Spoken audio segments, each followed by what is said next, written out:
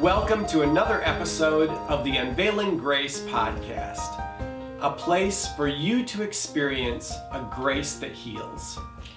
We're glad you're here because we're excited about how grace can transform your life and your relationships. Stay tuned. Hi, and welcome to another episode of the Unveiling Grace podcast. We are so glad you're here, and we are looking forward to sharing about grace, about our lives, and about what it's like to be imperfect people who are perfectly loved by an amazing God. So, I'm Joel. And I'm Lynn, and I'm excited about this discussion today. It's a little bit difficult to try to describe who God is because He's pretty amazing, right? Not anything like we've experienced before we knew Him, but not only are we going to learn some attributes of God today, but we're going to learn that He is very personal. Yes. So, the question today is, who is this God of grace that we're talking about? And I would say, and we're going to probably use more scripture today than normal, just because when we talk about God, we really need to let Him tell about Himself. Yeah. And that's exactly what He's done through the Old Testament, through the New Testament. These ancient scriptures that we have are God's way of letting us know who He is. So, where do you want to start? Probably are many gods out there, right? And so the one we're looking at today is the one who reveals himself in the Bible. Exactly. Yeah. And that's why He does it, because when the Jewish people came on the scene as God's calling out a people, there were lots of other gods. There was plenty of competition for God at the time. And He's like, hey guys, here is the one true God. I'm showing up. I'm telling you who I am. This is me. So if someone says to you, if we're not true, nothing's true, that's really an oxymoron, because there are lots of options as far as belief system. In fact, one of the major characteristics of a performance-based religious group is not all, but many of them will claim they alone are the only ones with all the truth. When you look at the scripture and you look at the history of biblical Christianity, you don't find any one group saying that. So whenever you hear that, we're the only one true church, we're the only called ones, we're the only anointed ones, that should be a red flag. Places. So where do we want to start? We're talking about who is this God of grace. Where would you like to start, Lynn? I'm going to give you first scripture pick, so... I want to start in Numbers 23:19. I really like this because of where I came from. He says, God is not human that He should lie. So we found out two things there. He's not human and He can't lie. And He's not a human that He should change His mind. Wow. Now, to put that into context, historically, it's good to understand that the gods that surrounded the gods of the Philistines, the Canaanites, the whole Mesopotamian region where Israel is when God is revealing this, these are very human gods. These are gods very similar to the Roman and Greek pagan mythologies where they're demigods, where they actually have all the characteristics of men, which makes them so capricious, so unpredictable. They were fickle, they were unchangeable. They have sex, all kinds of interesting human-like characteristics. They demand human sacrifices, many of them. So God coming on the scene to His people, very fascinating. This is one of the first things that He lays down. Hey, not human, don't change. I'm reliable. I'm honest. You can count on me. I'm not going to be one of these fickle, man-like gods. Yeah. What else about this God of grace? Well, the one thing that I think, because it's repeated so often in the Old Testament, especially through Isaiah's chapter 43, 44, 45, is this idea that He is the only true God. Because once again, most of the other nations surrounding Israel had a whole pantheon of gods. Right. They had multiple gods. Gods for crops, gods for fertility, gods for prosperity. And so God is saying, in counter-distinction to these pantheons of demigods, I am the only true God. There's only one God. And we'll, in the show notes, once again, in the show notes, we're going to put all these references. To some of you, probably these are familiar, maybe to others there's not, but there's lots of information on this. But I just want to say, what he lays out, and it's like he takes this section of Isaiah to do this, 43, 44, 45, and I think even into 46, there are multiple references. But the one thing that is not up for grabs is that there can be more than one God. Right. And he is the sovereign God over everything that exists. So he says things like, I am the only true God. There's never been a God created before me. There's never been a God that existed after me. There never will be. Are there any other gods? Oh, I don't know. I don't know any. That's my favorite one. And so if you hold to an omniscient God, if God is omniscient and God says, are there any gods? Well, I don't know of any other gods. Then it's a pretty sure bet those gods don't exist. Or if they're named gods, because there's lots of things that are named gods, they're a false God. They're not the one true and living God. Would it matter that we have a one true God, and what does that actually mean? Yes, absolutely. So I'll give the short answer first. Absolutely, it's important that we have one true God. Why? Because only one God can be all the attributes that God claims for himself through Scripture. And we may develop these a little bit more, but just the overview is, when you look at the primary attributes, what describes God? What makes him different? He is omniscient. In other words, he knows, there's nothing out of his realm of knowledge. Right. He is omnipresent. There is nowhere you can go in any existing realm, in this galaxy or any other, where you are out of God's presence. And part of what makes that possible is he reveals himself as a spirit. He is not corporally bound. So God, in the essence of his being, does not have a physical, temporal presence, and never has, because that would limit him. That would bind him to one place, one time. And even if he could move quickly, even if he was like super fast, he still could not, his presence couldn't be everywhere. And I think David in the Psalms says, where can I flee from your presence? Doesn't matter where I go, down to Sheol, up to the heavens, under the sea. Yes. There's nowhere I can go where I'm out of your presence. Psalm 17:24, or Acts 17:24 actually says this twice in Acts. God does not live in temples made by human hands. He can't be contained. The earth is his footstool. He's everywhere, yes. Right? Having come from where I came from, this was a huge idea to me. Okay.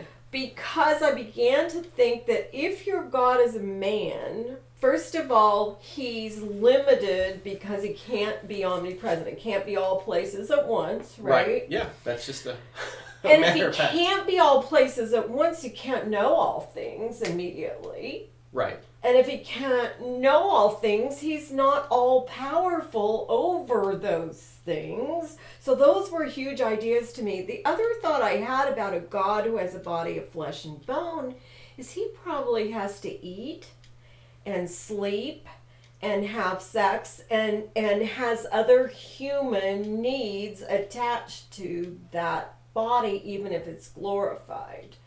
And that seemed to me to be maybe a waste of time and a limit of what God needs to do. It could be a limitation, yeah. And how all that works out it's kind of fascinating to look at. But the point is, if you do have a God who is omnipresent, he's everywhere present. He is, as you've already said, he is all powerful. There is nothing more power. He has all the power for everything. He is, and that's omnipotent. So we've got, and an omniscient. He's all-knowing. Only one being can have all those qualifications, because as soon as you introduce somebody else, they either have to be the same, which it would be impossible for two beings side by side to be two separate beings and both all-powerful and omniscient. How could they both have all the knowledge of the other? Right. So that means that one has to be superior and one has to be inferior. Where as soon as you're the inferior, you're no longer the one true God. Because you no longer have, there's already somebody who is above you.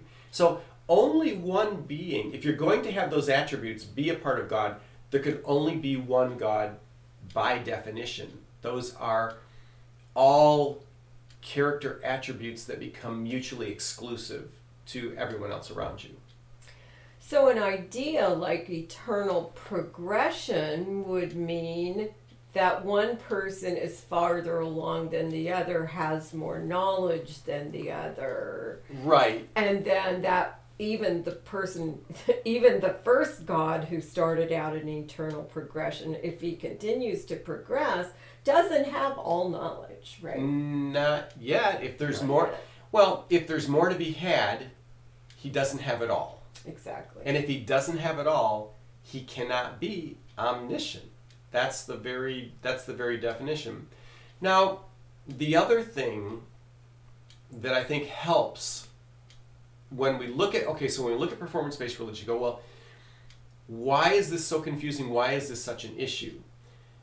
It's an issue because within most of the performance-based religious groups that we're looking at contemporary today, because there's always been performance-based religious groups, but the ones that are kind of competing for people's attention and loyalty today, many of these groups started with a foundation that was the God of the Bible.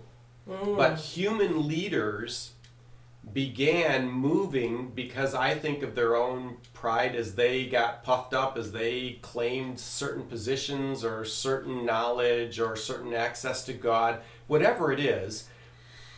What they started doing was creating God in their own image. Yes. And whenever that happens, you start actually taking away from the uniqueness of God. And as soon as you start creating a God made in your own image, you now don't have the one unique God of the Bible. And so part of the confusion is it's not that, okay, for centuries, for millennia, anybody who looked at the Bible went, yes, Christianity has always been the religious system that was unique in that it had this one true and living God who had all these attributes. And these, for the most part, weren't contested. And anybody who did contest them immediately showed themselves to be having split off from biblical Christianity and often went their own way. Mm-hmm.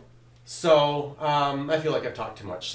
But anyway, that's the uniqueness. But I think that's the confusion for some people. It's like, well, why do we have all this? Well, we have all this because human leaders, God's made it very clear. The scriptures are incredibly clear about the uniqueness of God and all this. Mm-hmm. But whenever you let a human leader in to your life as an authority figure that has the ability to trump scripture, to add to it or to change it, you've now given them the power to change who God is. Exactly. Let me go a little bit different place with that. Having been a professor that taught diversity for nearly 20 years, right?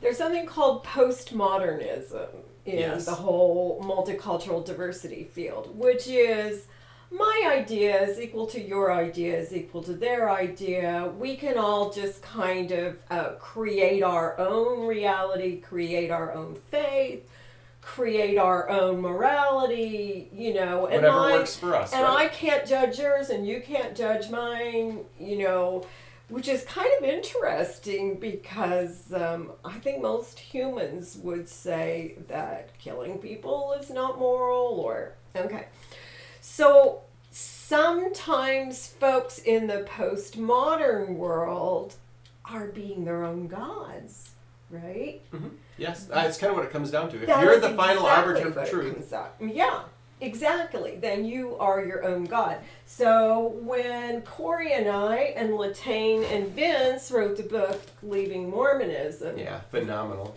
The very last chapter, gives reasons to believe in God. And this is one of the things we talk about, right? Is there a God that's smarter than you are, or are you God? You know. Okay. Well, we'll put a link to where life? people can find that book in the show notes. I'm sure it's available on Amazon, wherever Christian books are sold. Yeah. So so that chapter goes into that in detail. It does. So that we really could be don't. a place. And we won't try to do that here. Right. Okay. So that's something people have to decide, right? Right. Are they their own gods, or Yes. do they believe there's a God who's omniscient and knows all things that might be useful in their lives? Right. And whence is their source of truth? In other words, how do we know about it? Is it just what we think? Is it just what resonates? Or do we go to objective ancient scripture that Christianity has held? This is God revealing himself. And this is how we know. So that's why we don't go beyond that. And we always compare any new idea, any nuance.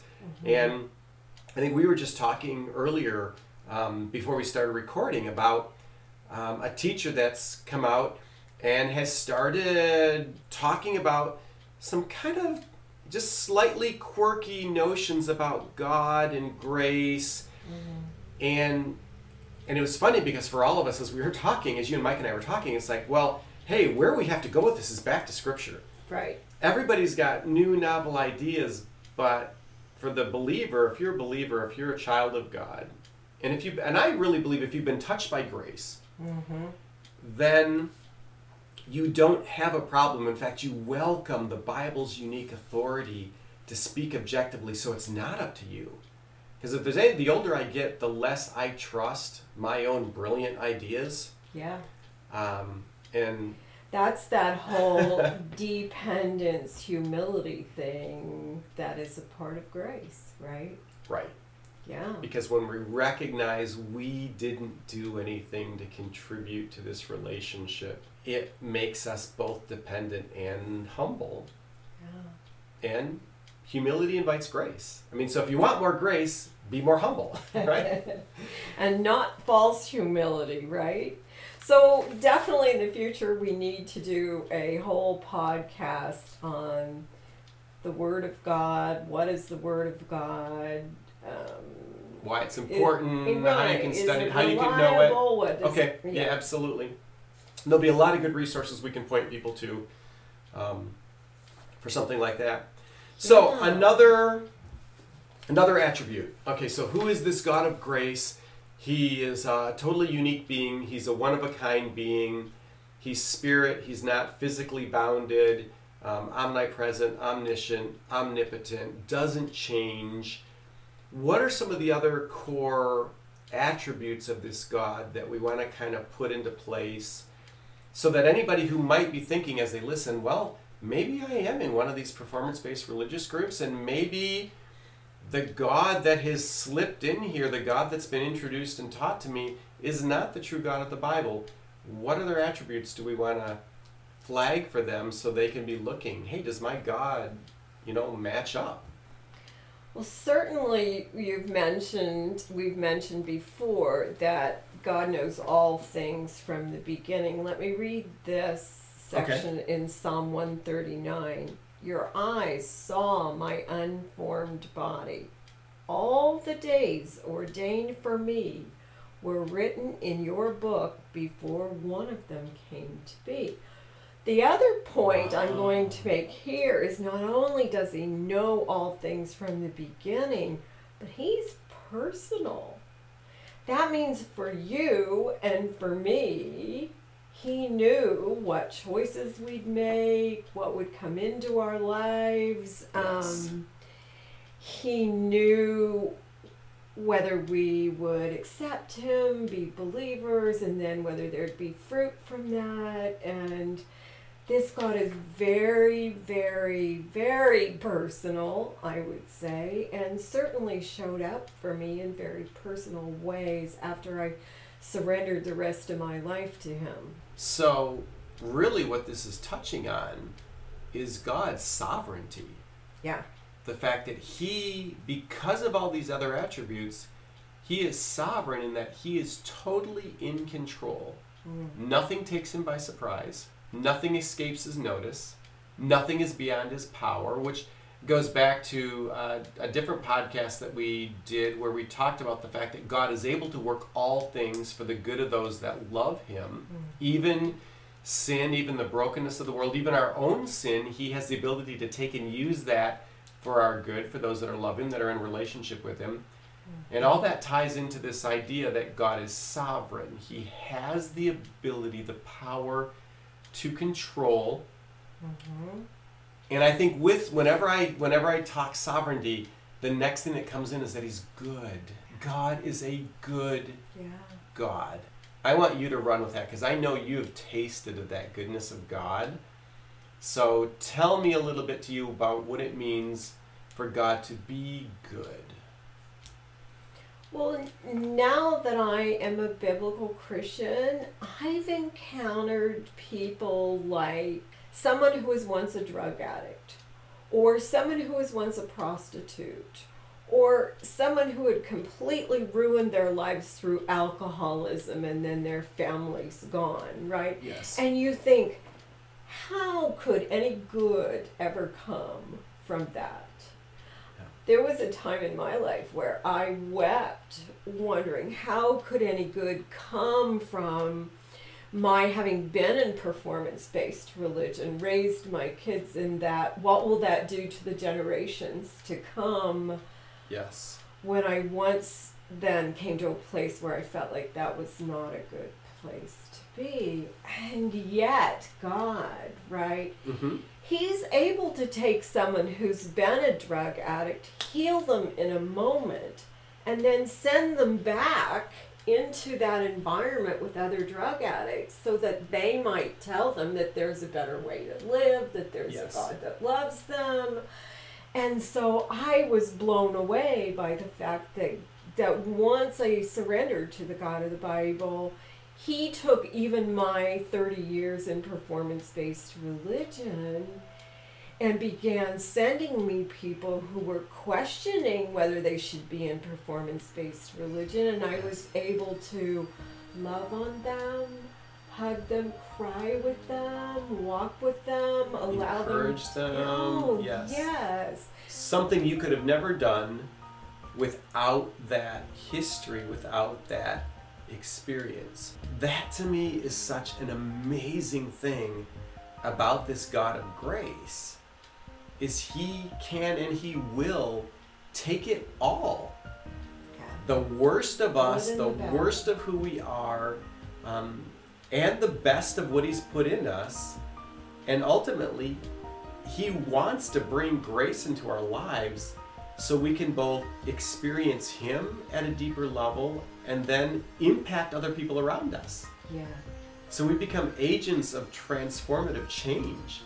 And really, the gospel is about transformation. The gospel is about lives being changed for the better. Certainly, he changed me. And like I said, my transition probably took 5 years. And I would get angry with God, like, why does this have to be so nasty? Why is there so much emotional brokenness? Why is my family messed up through this whole thing? And yet he's a reconciler in the end. Now I can see his wisdom in it. I feel like he took me through every crappy thing that could happen to a human being in transition so that I now have sympathy and empathy and compassion for others who are making those choices, going through that transition, maybe have broken relationships while they're doing that. And then I praise him that he took me through that. Right. Because you now become a beacon of hope to somebody else who's back further along the path knowing what is possible.